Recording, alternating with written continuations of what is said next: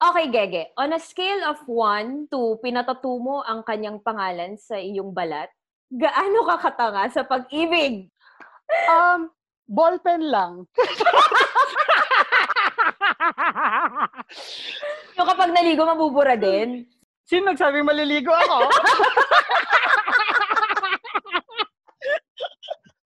Okay, so this episode, nako, ito malayo sa atin. As in, malayo hindi natin to naramdaman talaga eh. Actually, nung sinuggest mo na ito yung gawin nating topic, sabi ko, Tonet, anong masishare ko rito? Kurine, parang kailangan ko magtanong, mag-research. Oo. So, yung mga sagot po namin dito ay hindi sa amin. Char! Gaano ka katanga sa pag-ibig? Ano yung katangahan na idinulot sa'yo ng pagiging lasing mo sa pag-ibig?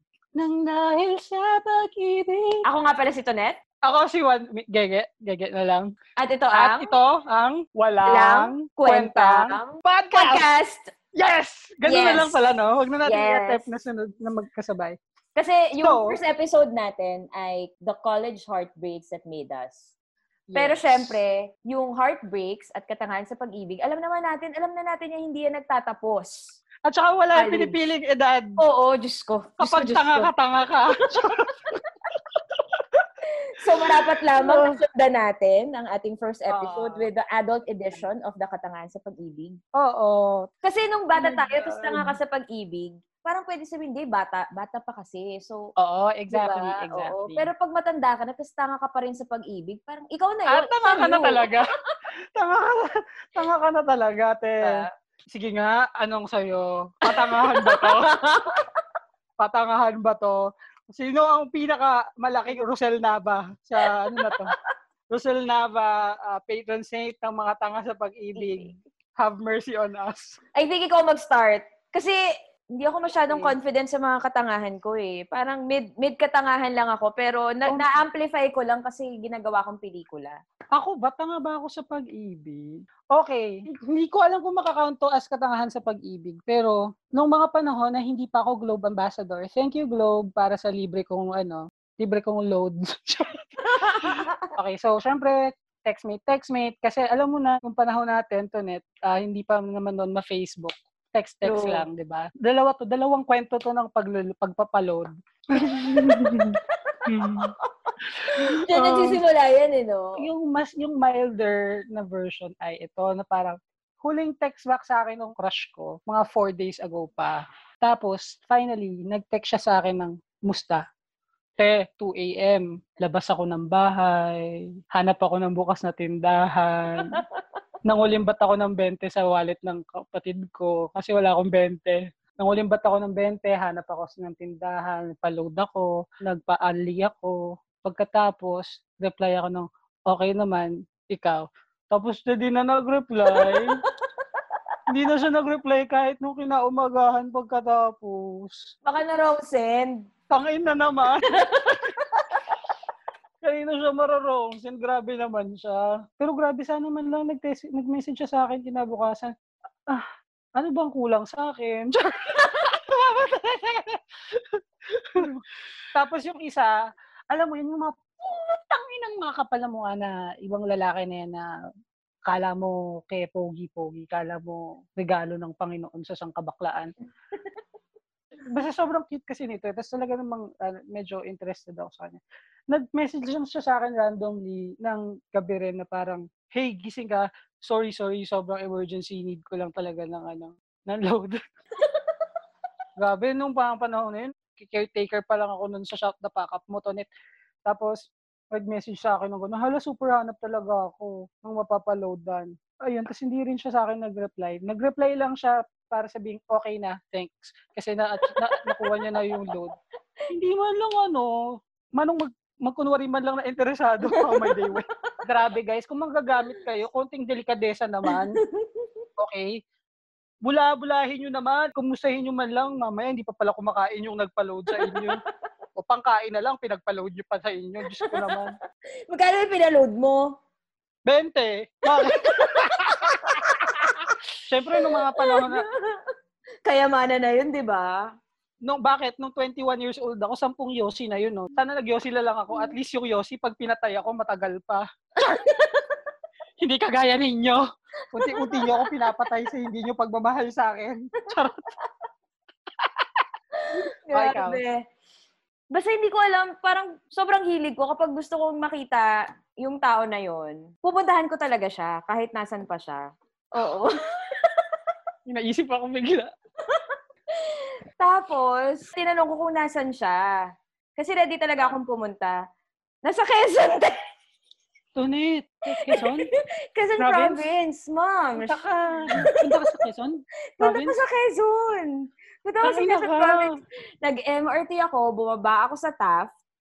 Hindi ko alam kung paano pumunta kasi gusto ko i-surprise siya. Sumakay ka ng bus sa sa DLTB. Basta. Hindi bus. DLTB. May van. Ito yung van na kapag isa ka sa mga huling sumakay ay yung pagkaupo mo kalahating puwet lang. Ma'am, siyang haba ng biyahe papunta ng Quezon. Hindi ko alam kung tanga yun, pero parang hindi medyo, tanga yun. no? Ano, hindi mo alam kung tanga yun. Kung hindi mo alam kung tanga yun, hanggang ngayon tanga ka pa rin. Sa edad mong to, dapat alam mo lang tanga yun. Hindi ko alam kung tanga yun. Tapos yung pagpunta mo doon, tatanungin niya, anong ginagawa mo dito? Putang ina mo. Oh my God. Sinerso ba? Ginanong ka. Pero happy naman. Pero syempre, hindi niya alam yung... Tanga mo nga, kasi happy pa rin despite gaga.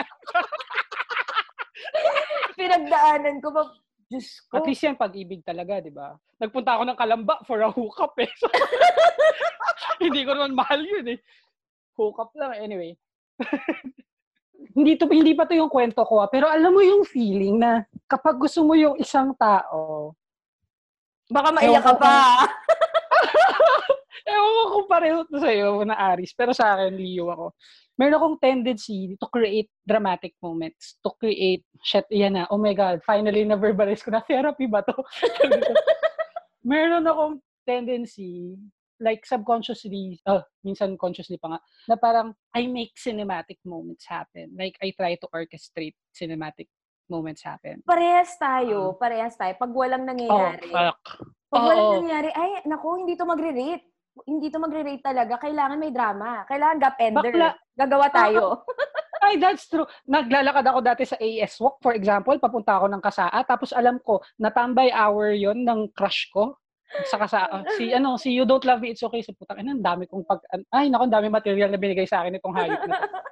Alam kong tambay niyo, isuot ako ng earphones. Pagkas nagpatugtog ako ng Stolen by Dashboard Confessional dahil I was a emo kid. Bakla, so may musical score akong ganyan habang lalabas ng ano.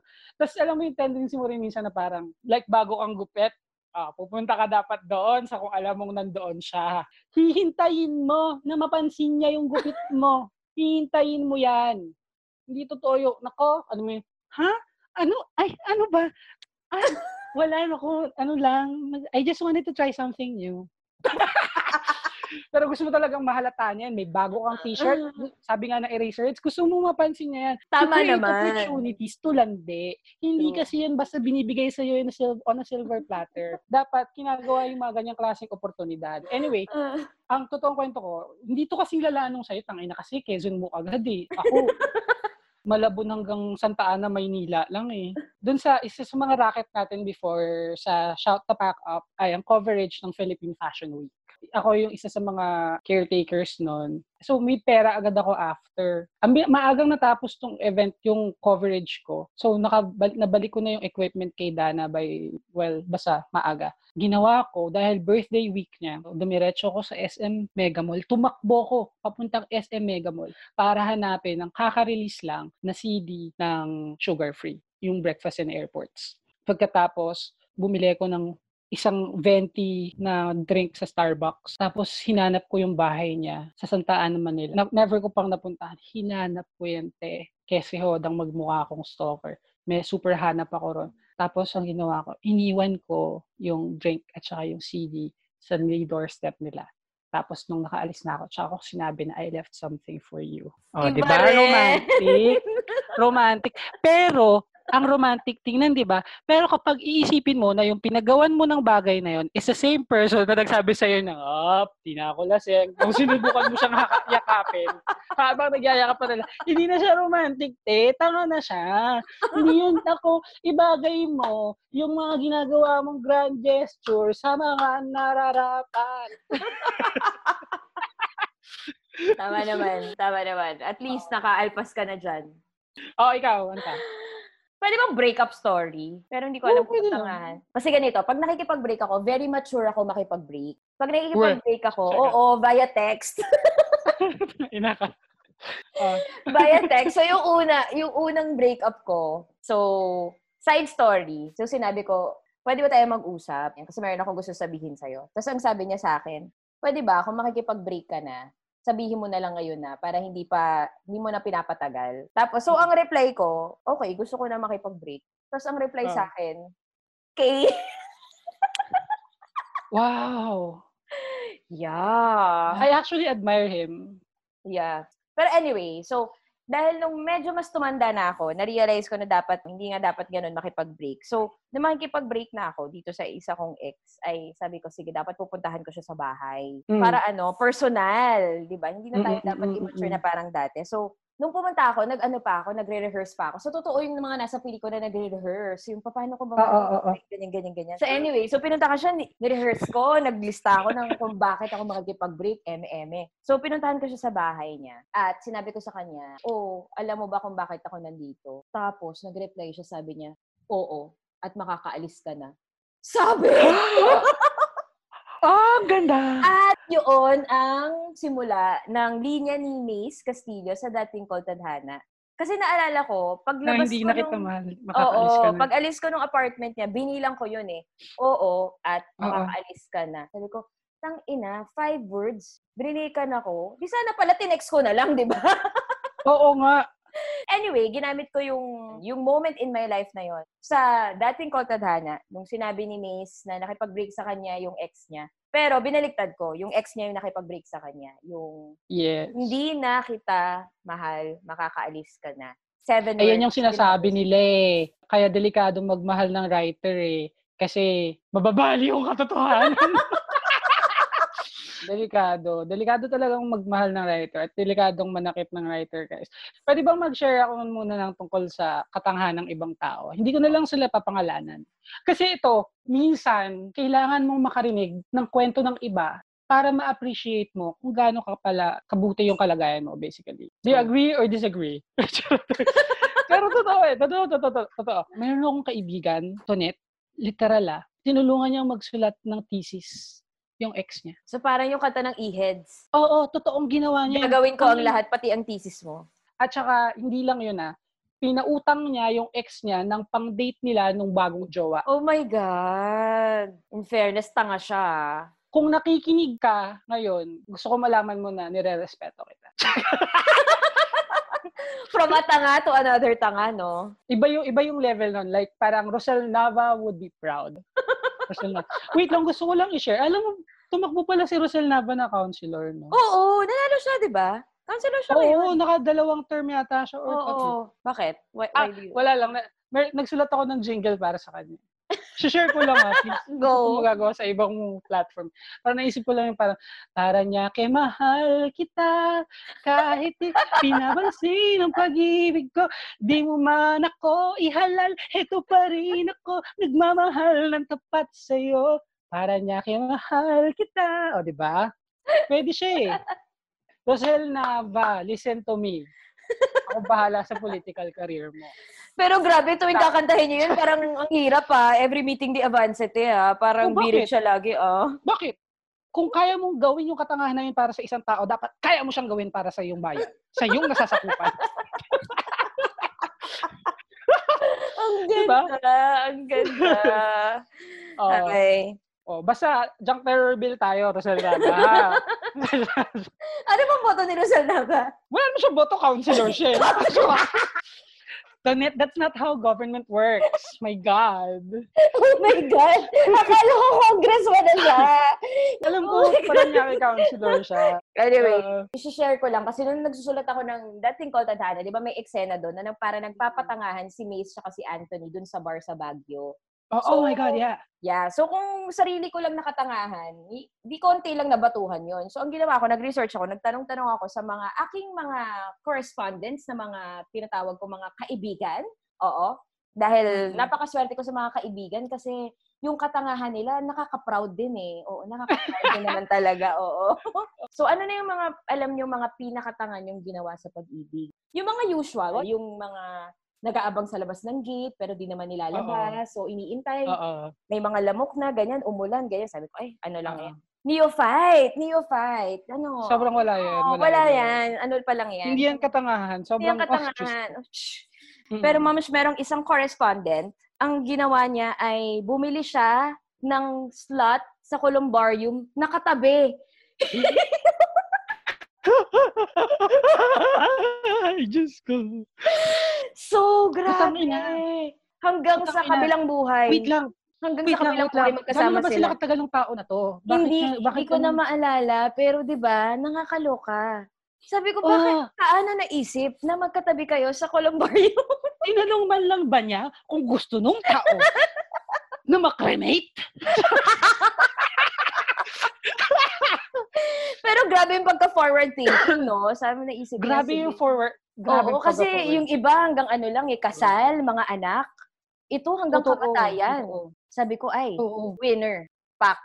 Ikaw na ang nanalo. Ikaw na nanalo sa katangahan, sa pag-ibig. Medyo mataas nga yun, Oo, ang taas nun. Parang hirap ng anuhan nun. Ang hirap ng labanan nun.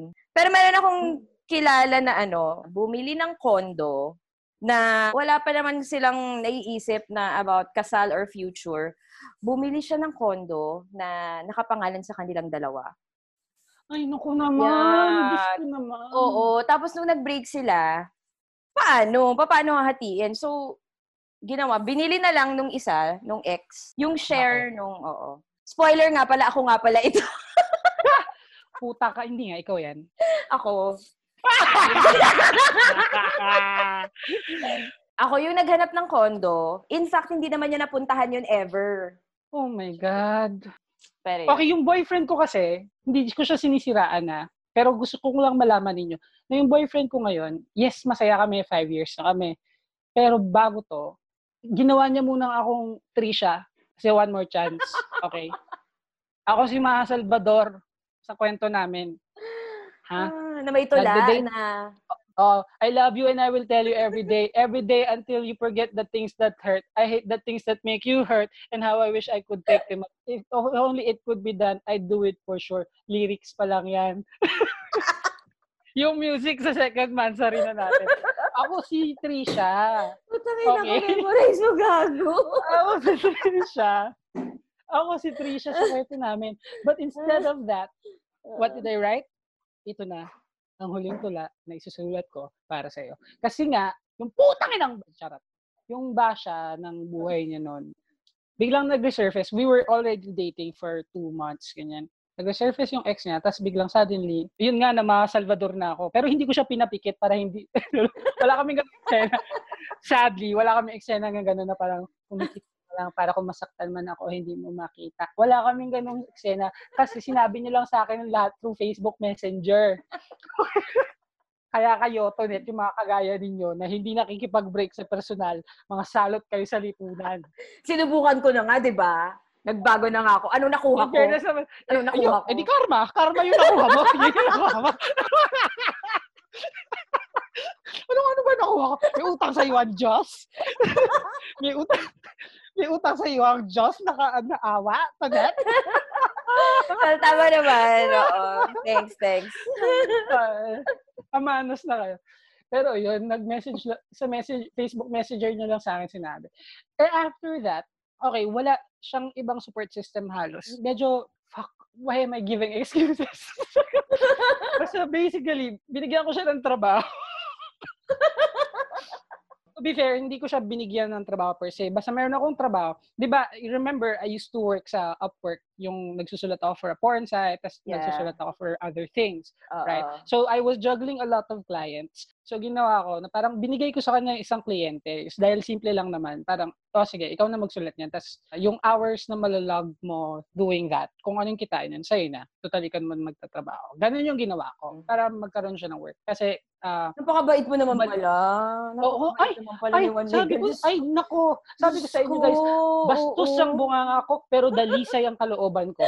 So,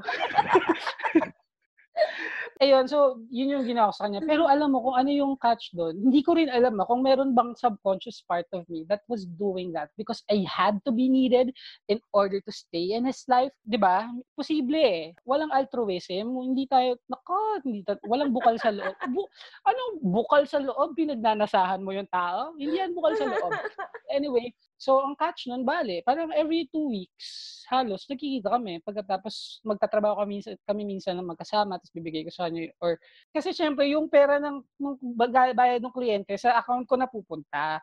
Kaya, kukunin niya sa akin yung kinita niya of all the hours na nilog niya doon sa work. Tapos, ang pinaka nakamamangha dito sa ng inang to, hindi ko kasi alam kung malandi talaga siya o dense lang siya. Feeling ko mas sa dense. Kasi hanggang ngayon na 5 years na kami na sense ko pa rin na dense siya. Yung isa kong tula na nasulat ko sa kanya, i-debut ko sa show sa Sev's Cafe. Pagkatapos, habang pina-perform ko, putang ina, nagdala siya ng lalaki ng kinikiliti-kiliti siya sa gitna ng performance ko. Putang ina talaga ng lalaki na yun. Hanggang ngayon, hindi naman sila wala naman sa kanilang nangyari whatsoever at hindi na siya kasing cute ng 5 years ago. Pero hanggang ngayon, mabigat pa rin talaga loob ko sa kanya pag nakikita ko siya. Or hindi naman mabigat. Pero sa isip ko, kaya ko nang maging friends with you dahil alam kong ako ang nagwagi sa atin. Ay! Ganun. Kaya feeling ko ang tanga-tanga ko nun. Kasi hindi siya natitinag, te. Nasulatan kita ng huling tula, wala kang naramdamang guilt. Natuwa ka pa dahil nag-viral. Pero alam niya na tungkol sa kanya yon. Alam niya, tawag niya sa sarili niya, content manager ko eh. Hayop. Tignan natin. Ngayon, kanino ang tula ko mas marami nasulat tungkol kayo kay Duterte? So si Duterte na ba ang content manager ko ngayon dahil matula ako tungkol sa kanya na? Nakakatangahan sa pag-ibig. Feeling ko isa sa mga usual na katangahan is when you stay in a relationship na dapat matagal mo nang iniiwan. Oh my God. Diba? Yeah. Yung parang, alam mo naman na dapat tapusin mo na, pero hindi mo siya matapos-tapos dahil, ko alam, nasanay ka na or feeling mo pagmamahal pa rin yun. So, parang feeling ko, yan yung katangahan na hindi usually nasasabing katangahan, pero usual siya eh. Diba? At yan yung klase ng katangahan na manipis lang ang linyang naghihiwalay sa kaduwagan. Yeah. Minsan duwag ka lang din. Naalala ko hindi ko na alam kung saan ko nabasa, pero sabi nila, yung break up, or actually, kahit leaving a work that's not worth it, or a relationship that's not worth it, when you finally decide na umalis, ang unang-unang maiisip mo kapag natanggap mo na siya ay, shit, sana I did this sooner. Yung isa kong relasyon ay, matatagal kasi mga relasyon ko. Pero, nahirapan ako lagi magtapos. Kasi parang, iniisip ko, una, sayang tagal na, tapos puputulin ko. Tapos parang, so lahat ng pwede mo pang maisip na makakapagpa-stay sa'yo, parang kahit mga latak-latak na lang siya, niro-romanticize mo siya, kahit totoo, latak naman talaga siya. Imbis na maging dahilan siya para umalis, iniisip mo, nagiging dahilan siya para manatili. Pero yun, finally, meron akong isang relasyon na hinatid ko tong mga kaibigan ko, 5 sila. Tapos, nakatulog ako habang nagdadrive ako. So, habang nagdadrive ako, pagkagising ko, wasak na yung windshield ko. Nagising ako na bagok yung ulo ko sa steering wheel, sa manibela. Pero actually, it was parang my second chance at life. Pero feeling ko, yung pagkabagok ko, nabagok din yung katangahan ko sa pag-ibig. Kasi after nun, na-realize ko na, shit, tama na to. Kailangan ko nang tapusin kung ano man. Walang connection yung nangyari, pero parang may something na naalog sa utak ko. Para finally, hindi na maging tanga. Yeah. Tattoo, yun na nga. Nagre-rehearse na ako para puntahan siya sa apartment niya. Paano makikipag-break. I think, guys, bilang closing, I think, kailangan ninyong nating lahat pag-isipan, na merong manipis na linya na naghihiwalay sa fighting for what you want and settling for less than what you deserve. Yeah. At baka matukoy mo eventually na maybe you're fighting for something that you don't actually deserve because you deserve better or you deserve more. So, maybe hindi mo deserve to be someone na pupunta ng Quezon. Pupunta ng Quezon para lang tanungin kung anong ginagawa mo rito, or someone na ayaw kang yakapin habang niyayakap niya lahat ng mga kaibigan ninyo. Ayaw kanyang yakapin dahil lang hindi na siya lasing. 'Di ba parang tansyahin mo rin kasi sometimes, pero sinabi ko to sa'yo before yung difference ng minamahal kita tsaka nagmamahal sa'yo. Yes, true. Ang difference nun, pag sinabi mong minamahal kita, ang ibig sabihin nun, minamahal. So, increasing value. So, parang pinapataas mo yung halaga niya through your love. Minamahal kita, pinapataas ko ang halaga mo. Pero iba yung sabi na, nandito lang ako, nagmamahal sa'yo. Nagmamahal ako sa'yo. My love for you increases my value. My value increases. Hindi lang sapat na may minamahal ka. Dapat nagmamahal ka rin. Dapat nag-i-increase yung value mo sa pamamagitan ng pagmamahal sa iba. Does that make sense? For me, it does. Oh, ikaw na ang spoken word artist talaga. Ayun na nga, di ba? Hugot king. Check. Sa lahat po ng tanga sa pag-ibig, namnamin nyo yan. Magiging maganda silang mga kwento sa darating na panahon. Pero please, pagdating sa pera, wag po. Nanay nyo kailangan ng pera. Sa kanila na lang. True. Dahil nga, kapag nagmamahal ka, matik na tanga ka. More than usual, magiging tanga ka talaga kapag nagmamahal ka. So I guess, when you become tanga, be tanga for the right person. And usually, that person is yourself. Boom! Pero actually, malalaman natin na yung right person pala na magpapakatanga ka ay yung sarili mo. Ay malalaman na natin yan after mong magpakatanga. When it becomes a story worth laughing about na. Kasi pagkatas mo siyang iyakan, parang yung 5 stages of grief. Pag nandun ka na sa acceptance, meron pang after nun, nasa iyo na yung huling halakha. Oo, diba? Sabi mo nga sa The Breakup Playlist, hindi ka nito papatayin. Unless serial killer yung minahal mo, hindi ka nito papatayin. True. Paiiyakin ka lang, sasaktan ka, pero hindi ka niya dito mapapatay. Huwag mo hayaan na mapatay ka. Oo. And on that note, Tonette, maraming salamat sa mga nakikinig. Ako si Gege. At kung gusto nyo kaming i-follow sa social media, please do so. Ako si @TheRainbow sa Twitter at si Juan Miguel Severo sa Instagram. And ako si @Tonette Hadaones sa Instagram and Twitter. Use the hashtag #AngWalangKwentangPodcast. And if you like this episode, click the follow button sa Spotify or leave a review sa Apple Podcast. At sumali kayo sa Facebook group ng Ang Walang Kwentang Podcast kung saan maaari kayo mag-share ng sarili ninyong mga katangahan dahil hindi naman pwedeng kami lang. True. That's it for our episode of Ang Walang Kwentang Podcast. Maraming salamat ulit, guys. Ako si Gege. At ako si Tonette at lagi tayong magmahal. Para niya kay mahal kita kahit pinapansin ang damdamin ko.